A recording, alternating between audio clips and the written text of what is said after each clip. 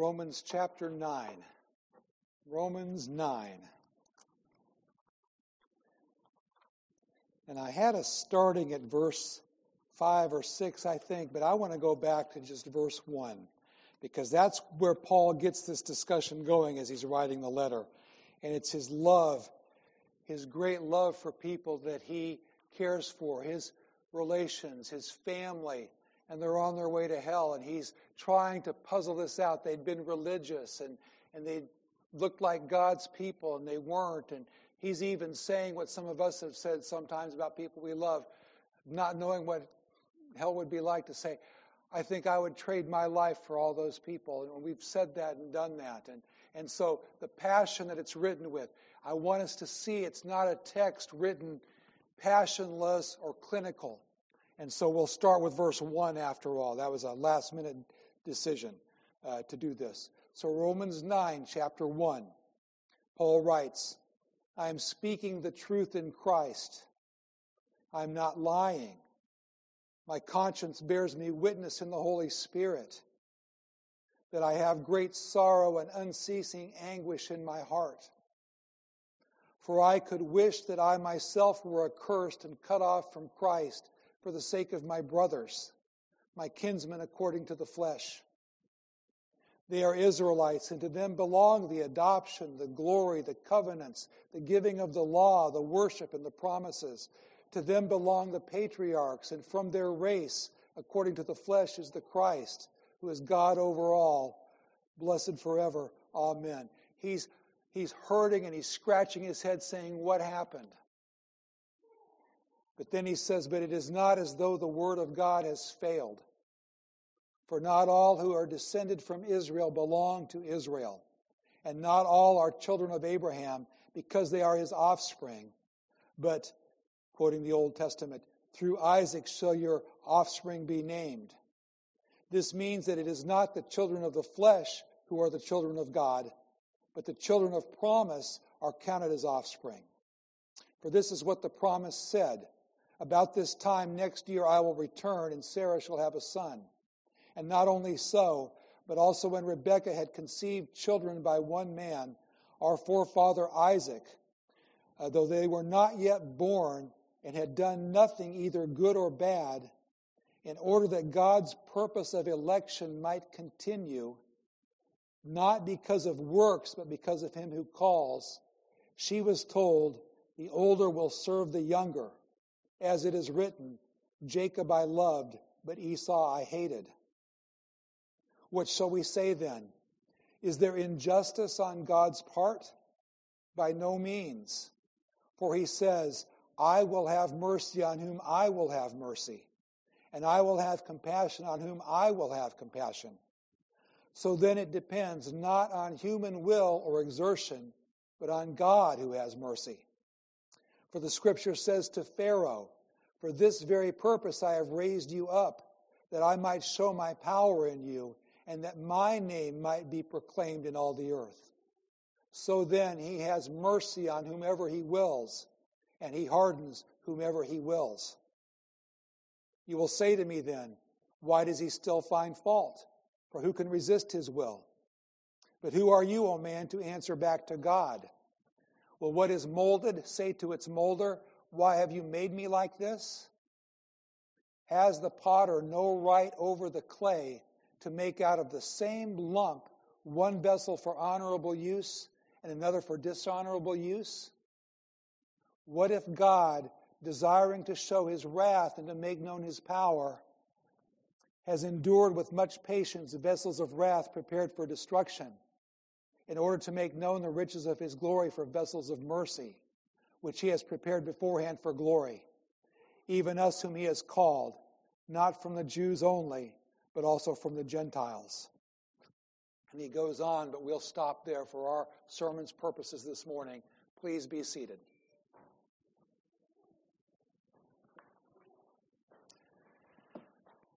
And I just want to say, I love to hear those laughing voices. That is the best thing. That's music to our ears. And that's a good thing. And we need to approach a serious topic like this with a laughter in our hearts too, because it's God's word. So Let's pray. Lord, thank you. By your Holy Spirit, please help us. These have been fighting words for some people, and even in church history, even among your own people in the past. These are confusing or can be confusing words. Help us today. Thank you for your power. Thank you for the Holy Spirit who will help us and walk us through this text and help us understand what you have for us. Thank you for every word of your Bible. In Jesus' name, amen. So this can either be the most humbling, gratitude-inducing, God-honoring doctrine in all of Scripture, or it can become, if mishandled, the epitome of arrogance, even leading to fatalism. A guy whose last name was Pope, not the Pope in Rome, but a theologian whose last name was Pope said this. He said, "A little predestination is a dangerous thing. Then drink deep, else touch not the sacred spring." What we've done, what our brothers and sisters have done, maybe us in our lifetimes have done, is like that a person Bruno and I were reading about yesterday, a bandit in Greek mythology. He would kidnap people, and then he would cut off their legs to make them fit into this bed. Rather than expand the bed, he would just cut the legs to make it fit his preconceived bed. We can do this, and Christianity does this with this doctrine of election. I don't understand it. People have been wrangling over it. It can be confusing. Let's just chop that off and put the rest of Christianity in this bed. No, we can't. If we believe in holy God, and if we believe that what God gave us is His Word in Scripture, we have to take the prominent doctrines and address them and think through them. There's John Calvin in a book by a man named Loraine Bettner, which was really helpful to me. But he quotes Calvin, a warning against undue speculation when it comes to election. Our own confession says, handle this one carefully. You don't lead with that even when you're sharing the gospel. Shouldn't. But here's how Loraine Bettner said. He said, we are not, and this was my reminder in this sermon, we are not under obligation to explain these truths.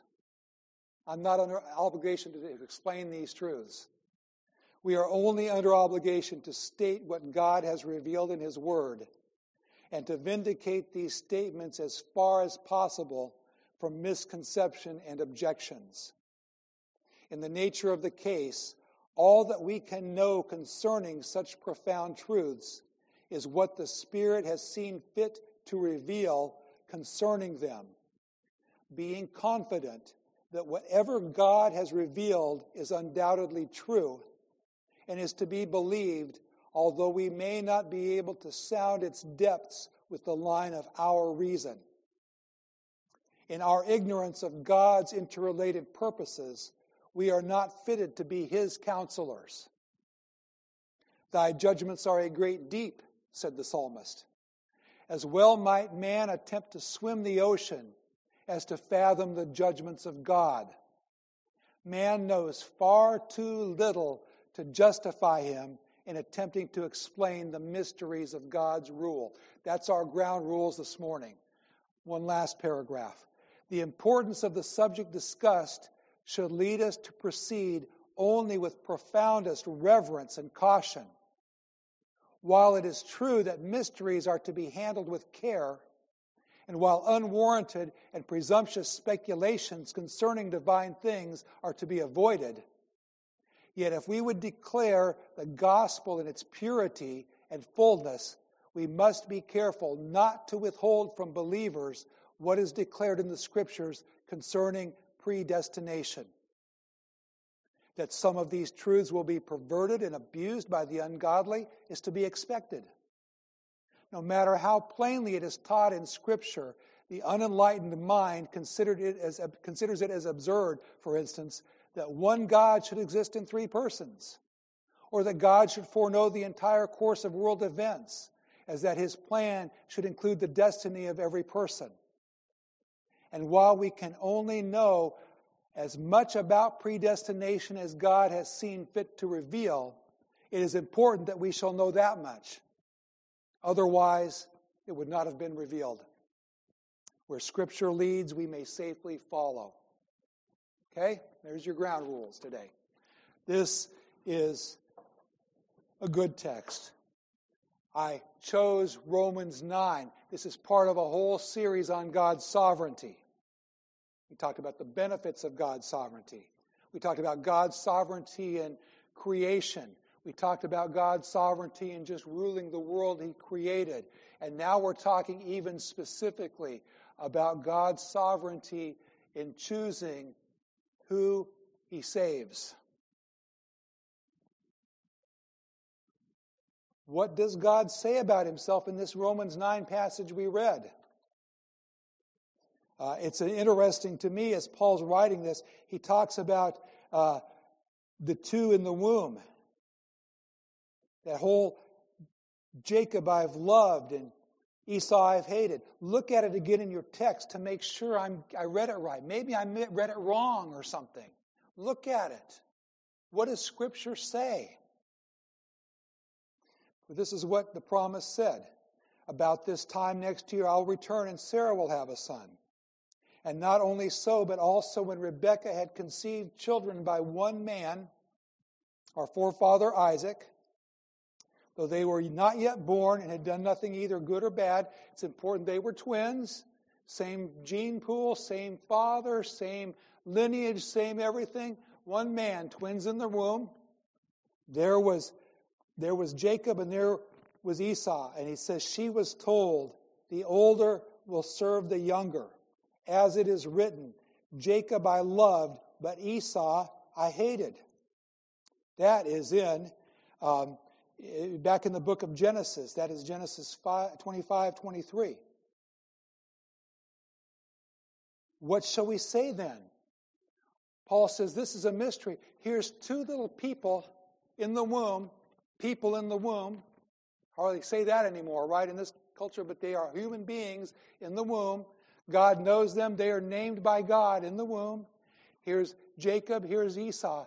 And before they're even born, he said, I created one to be mine that I loved and one that I created mine that I did not love. See, I even hate to say the word hated. I hate to say it. That's Scripture, though. Jacob I loved, Esau I've hated. This is the Bible. What is God saying? What's going on here? Is God even sovereign in who is saved, in who is His spiritual son? He says, going on in that text, he uses an illustration then. Who can resist His will? Verse 19. Verse 20, but who are you, O man, to answer back to God? Well, what is molded, say to its molder, why have you made me like this? Has the potter no right over the clay to make out of the same lump of clay one vessel for honorable use and another for dishonorable use? It's the potter, it's his clay, he's the God of creation, he's the sovereign. He can do what he wants with that lump of clay, and he's God. And because he's God, he's right. Vessels for honor, vessels for dishonor. Back in seminary, they brought a tour. This is 25 years ago, I guess. And here comes the Sun King, the Louis the 14s, 15 and 16, I think. And boy, they came to Jackson, Mississippi. I was right there in Jackson in seminary. We went, Paula and I, and some people were visiting.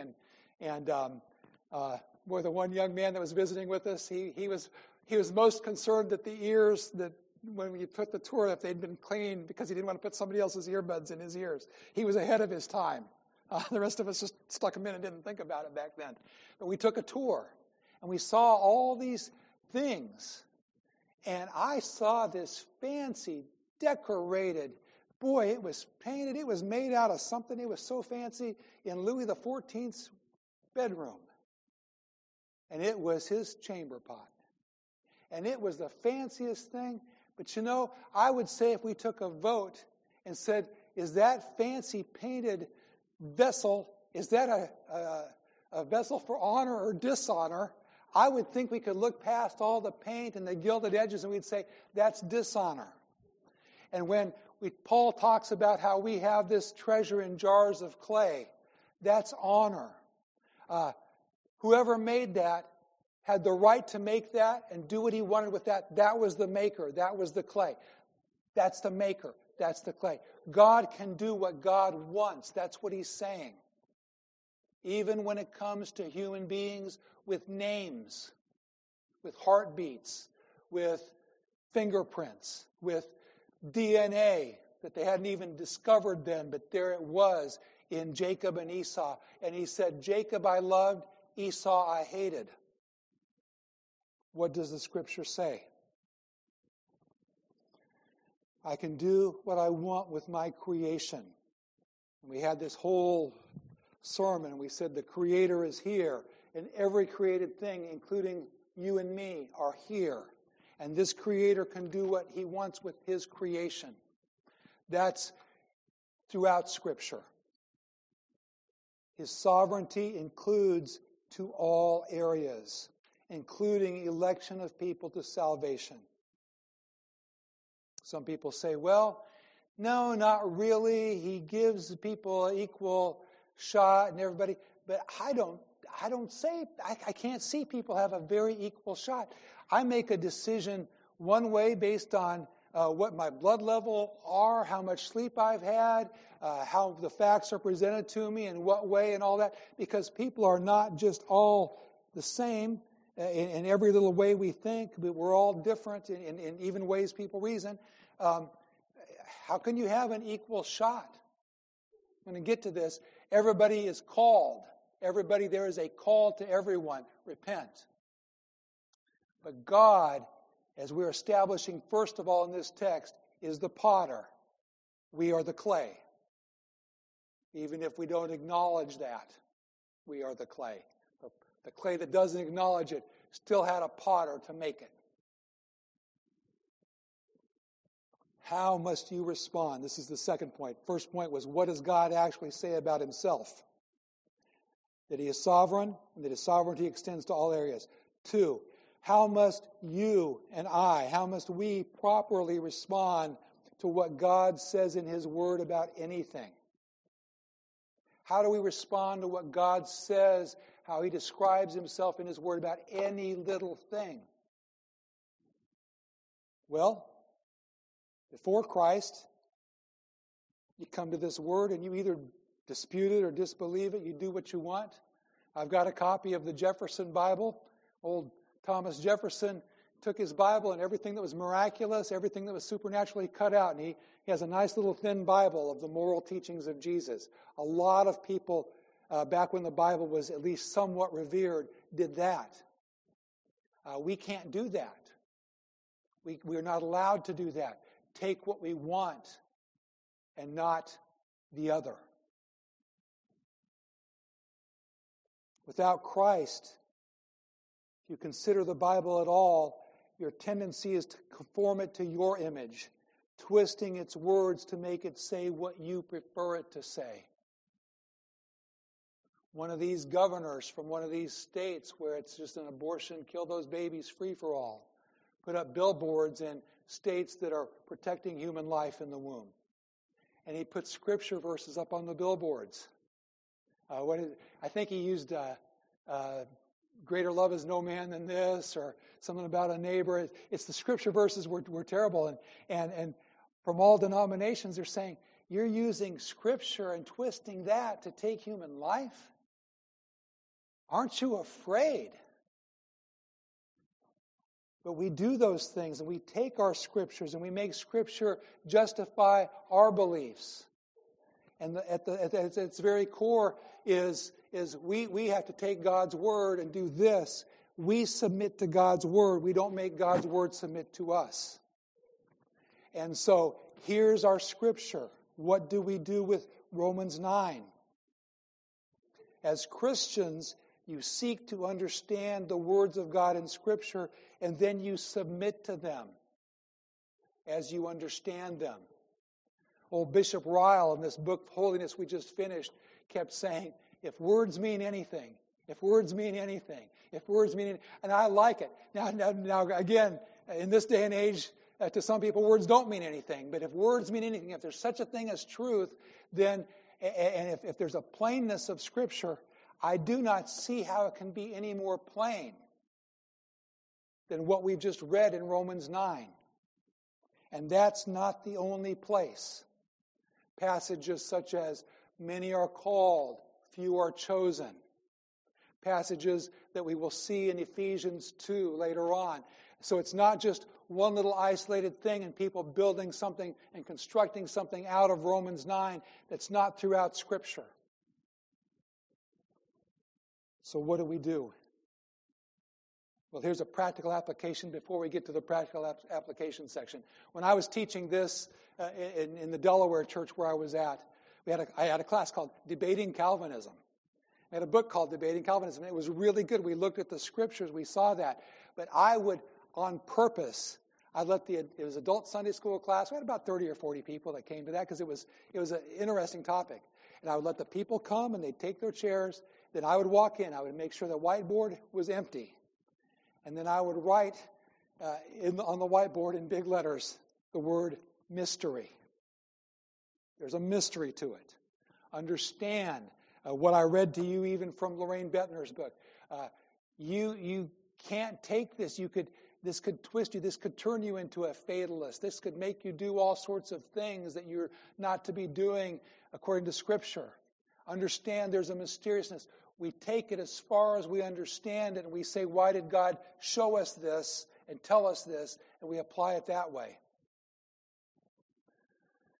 That old elder down there in the Gulf Coast, Pensacola, where Paul and I lived there, we were exit 1 off of Alabama. We always said, it's nice to live in L.A., Lower Alabama.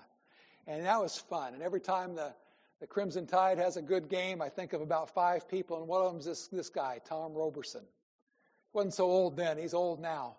But he would be in Sunday school class, and we'd be talking about these things, and some of us that thought a little deeper about it at that time, our head would start to explode almost. And Tom would say, it's all in the mind of God. That Alabama voice. It's all in the mind of God, David. Don't fret over it. Just read it and accept it. It's all in the mind of God. We do that. We take it. But we have to say, if it's there in Scripture, what else can we do?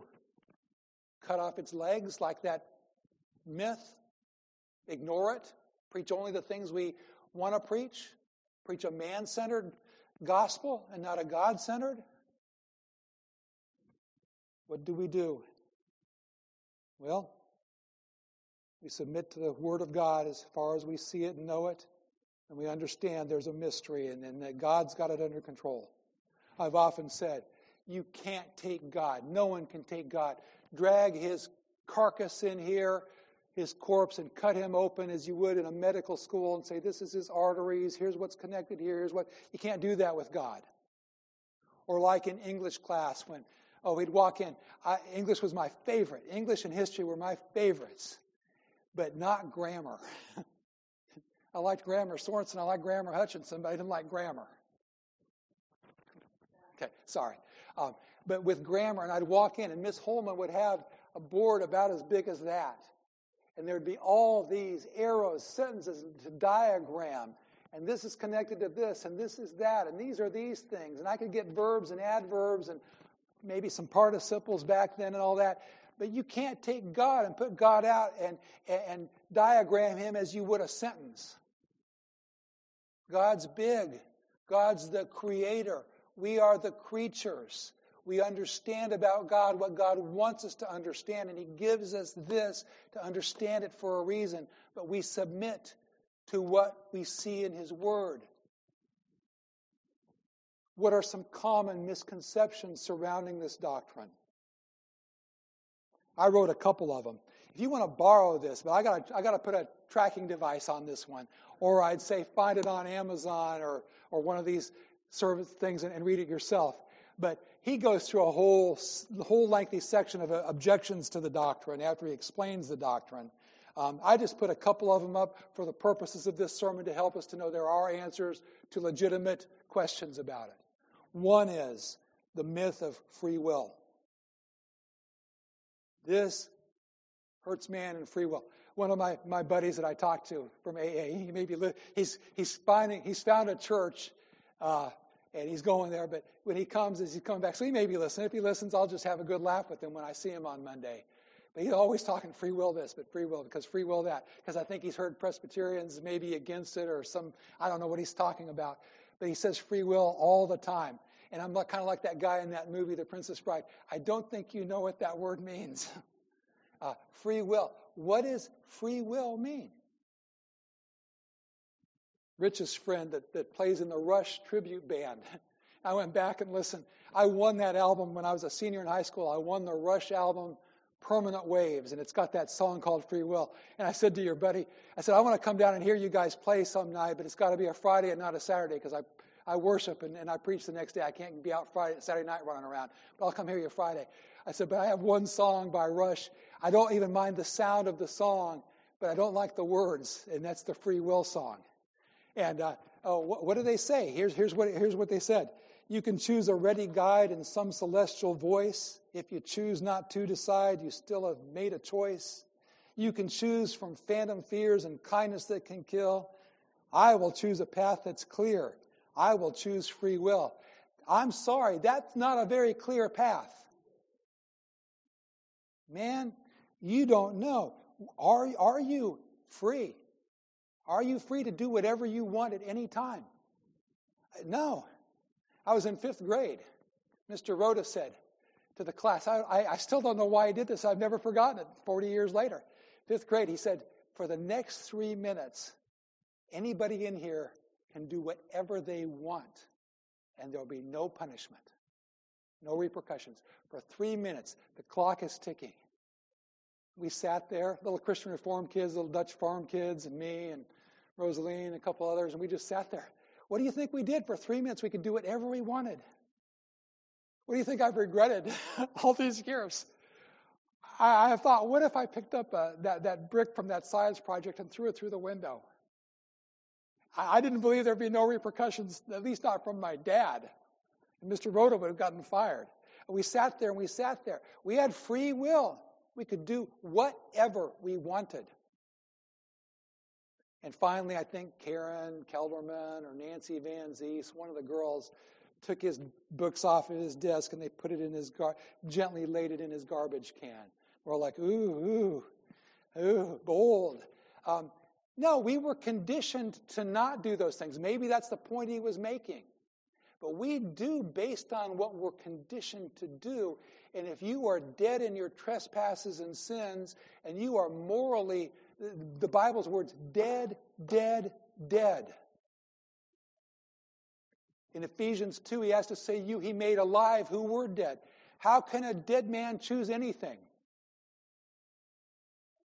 You walk by and say, hey, I'm going up to the buffet. You want me to bring you something? No, he's dead. He can't make a choice. He can't say anything. He can't get an extra dessert or a drink. Dead. Spiritually, you are dead, and a dead man can't choose. It has to take what the old theologians called alien righteousness, outside righteousness. You can't generate your own righteousness. And even choosing is a work. Is it not? Boy, I was so proud of myself for a while before I understood this. Proud for a while comparing myself to one of my siblings who had grown up in the same house as me, had the same Bible stories read to them, went to the same Christian schools, heard the same pastors, had us rocked to sleep with the same little children's songs and Jesus Loves Me's and hymns in church. And I chose Christ. And this sibling didn't choose Christ. Wow, I'm a little smarter than that sibling because I saw it and he did. And then you realize, wait a minute. Something had to happen in my life, and maybe I better be praying for something to happen in that sibling's life. But it's got to take God to bring a dead person to life. All the arguments can't bring a dead person to life. And a dead person can't bring themselves to life. And you were spiritually dead until God revived your soul and breathed life into you. It took a loving God to open your eyes to see the truth. And when He brings you from death to life and makes you see and really see, what can you do? If God says and He whispers truth in you and He calls you with the inner call and breathes life, all you can do when you see it is say, I am separated from God by my sins and my sinfulness. And Jesus died on the cross for my sins and my sinfulness. I repent of my sins. I put my faith in Jesus. And I am God's. And some of our language, some of our churches say, accept Christ. That's what I was always told, accept Christ. Well, yeah, you need to accept Christ. Nothing wrong with that. In our churches I grew up in, we were like pretty strong against the Calvinism. And so I didn't even look in our hymnal. But there was in the Baptist hymnal, there was, whosoever will to the Lord may come. Whosoever will, shout the proclamation over vale and hill, whosoever will. That's a Calvinist statement too, because whosoever will may come. Jesus said, whoever comes to me, I will not cast out. What we're arguing over is what prompts the whosoever willness of it. And my dad, who I love, he says, well, I'm a 4-point Calvinist. He didn't like the limited atonement thing. And he says, well, they've been fighting over this for years. And I said, well, they've been fighting over for years, but one side's been right all these years and one side's been wrong, Dad. What do you say about that? And he laughs, and we have a good time with each other on that. But here's the thing. God is the one who saves. God is the one who does what He does with His creation. So an argument that says it argues free will. What I need to say is, every single person is a free moral agent. That's different. Every person is a free moral agent, and everybody is responsible for their decisions. But if you're in the free will discussion, shift it and process it that way. Anybody wants to borrow? It's a little primer on free will. It's funny, it's good, it's well done by Gerstner, who was Sproul's teacher. You can borrow this, and it's 30 pages, and you'll love it, and it'll help. Other thing, argument that it leads to fatalism. You believe this, then you'll just be fatalistic. Not if you're a Christian. You know that you're not going to be fatalistic. You're going to say, you'll be confident. You'll be able to put your head up and your shoulders back, and you'll live for God, and you'll say, boy, I don't know what God's doing in all this, but I know God's the one doing it, and I know I'm God's child, and I know it's going to be okay because God's in it. And you'll run to Romans 8:28, where it says, all things work together for good to those who love God, to those who are, what? Called according to His purpose. Another one says it keeps people from evangelism. And this was the strong one, because the churches I grew up in, they loved people, and they took the gospel and sharing the gospel the way it ought to be taken very, very seriously. They would love and they would weep for. Boy, that when Bretner talked about this doctrine can pervert people, it can make us really, really lazy. And we can use it as an excuse. Well, God's going to do what God's going to do. No, this does not nullify the Great Commission and the Great Commandment or any of that. But the argument that it keeps people from evangelism, it just keeps some people sinfully from evangelizing. Boy, you look at the greatest missionaries that we studied about in school, if we went to Bible schools, the David Livingstons, the William Careys, the people that sacrificed all. They had a healthy respect for God's sovereignty, and they didn't give up in their calling because they knew God was the one who brought the results.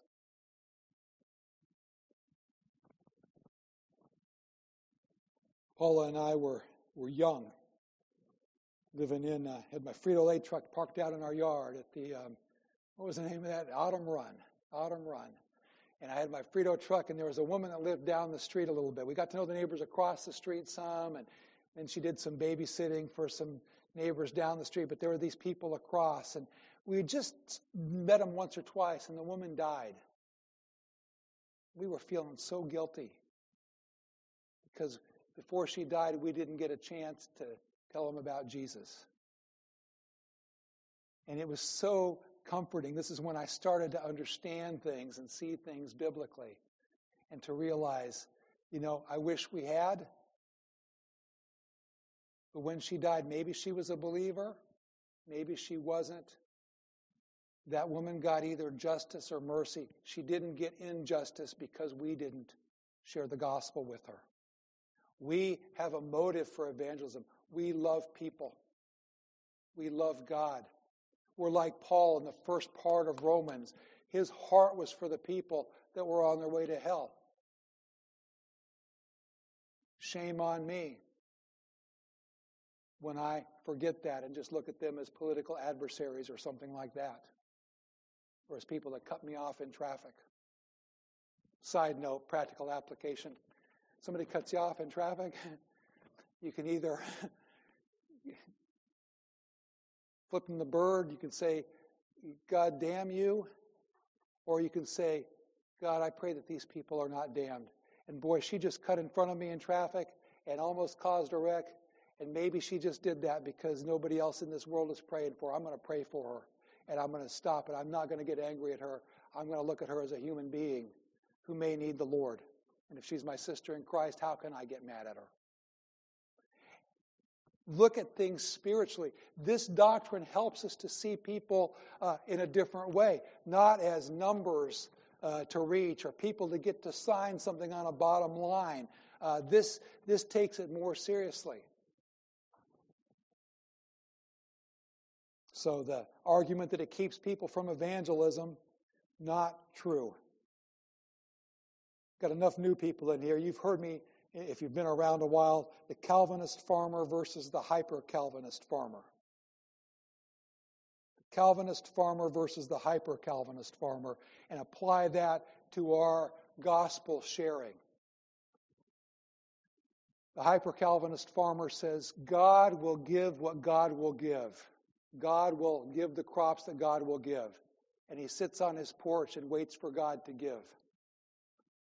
Calvinist farmer says God will give what God will give. And he chooses his seed, and he rotates his crops, and he detassels his corn, and he does what is needed to be done. And they both say God will give what God will give. And they trust God for the results. We don't want to be those hyper-Calvinists. That's fatalism. We want to share the gospel. We want our church to be open. We want to extend that gospel call to everybody, that free call, that free gospel offer. We want to pray for people, and we want to be cognizant of the fact that we're Christians and that our light needs to shine before people in such a way they see our good works and glorify our Father. We want to do everything like that, but we understand in the end it's God who gives.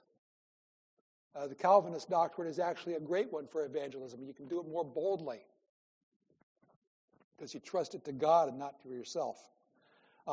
Last one, and it's going to have to be quick, and it will be quick. God's foreordination is because God foresees what you will do.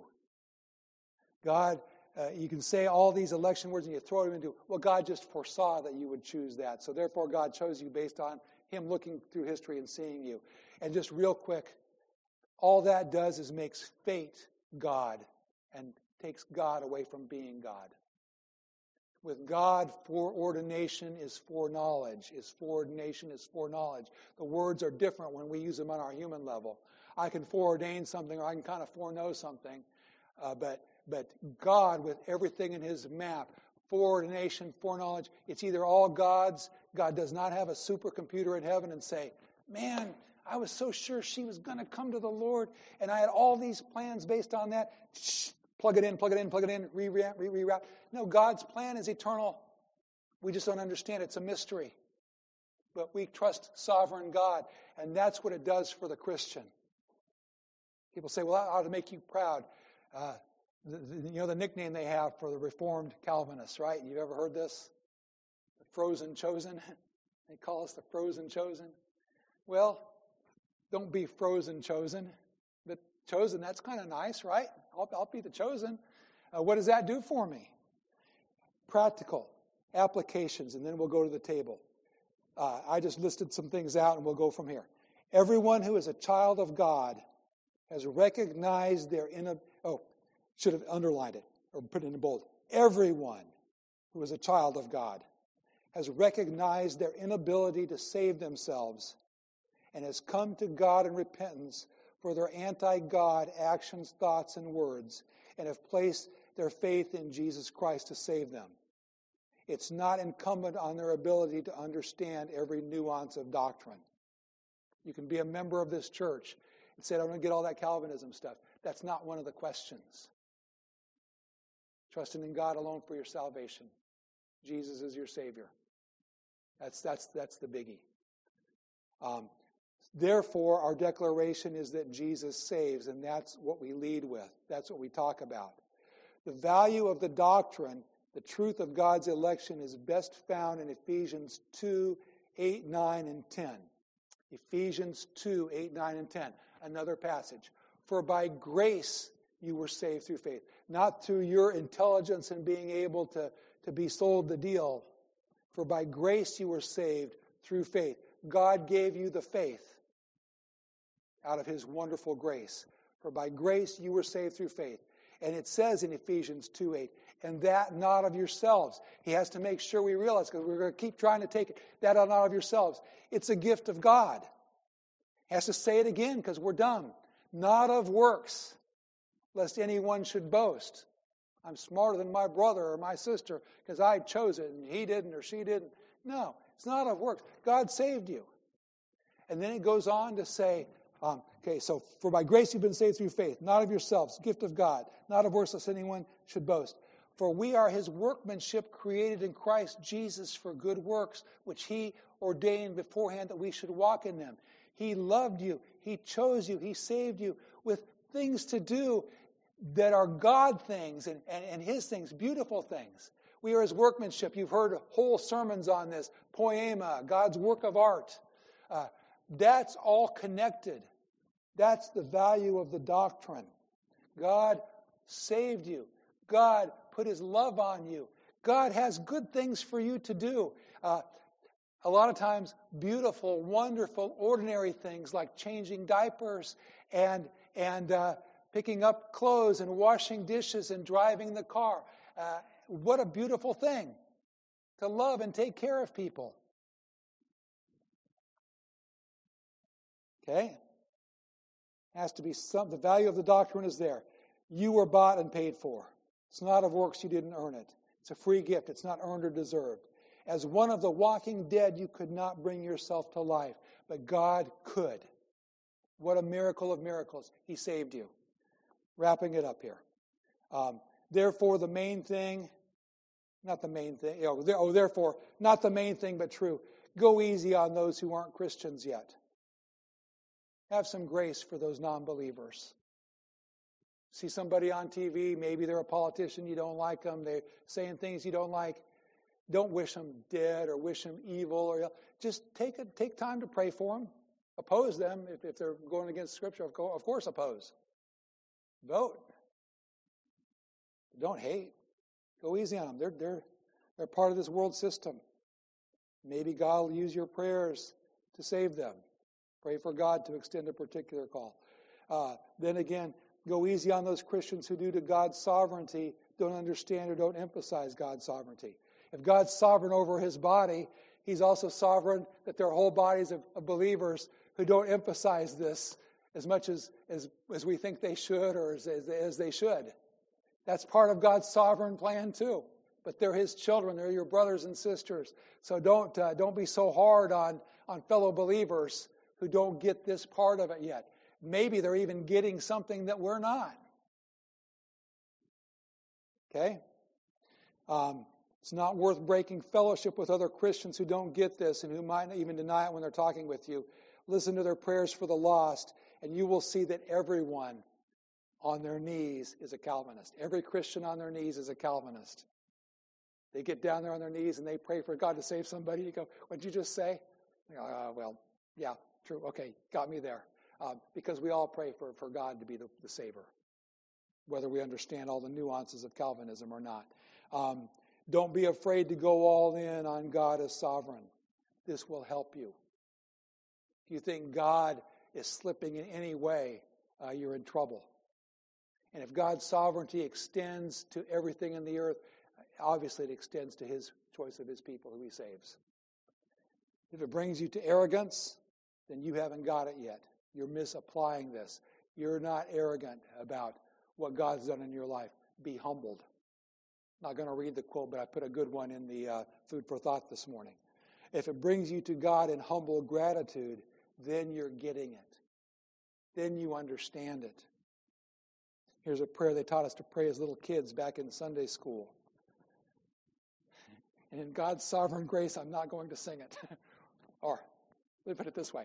In God's sovereign grace, I'm not going to attempt to sing it to you. But they had us singing it as little kids. And this is how we sum it and go to the table. We would just pray, thank you, Lord, for saving my soul. Thank you, Lord, for making me whole. Thank you, Lord, for giving to me thy great salvation so rich and free. And that's what the doctrine brings us to. And we can be confident in our lives because God saved us and God's got his eye on us and God cares for us. Let's pray. Thank you, God, for this passage. Thank you for your Bible. Thank you for everything good that we see.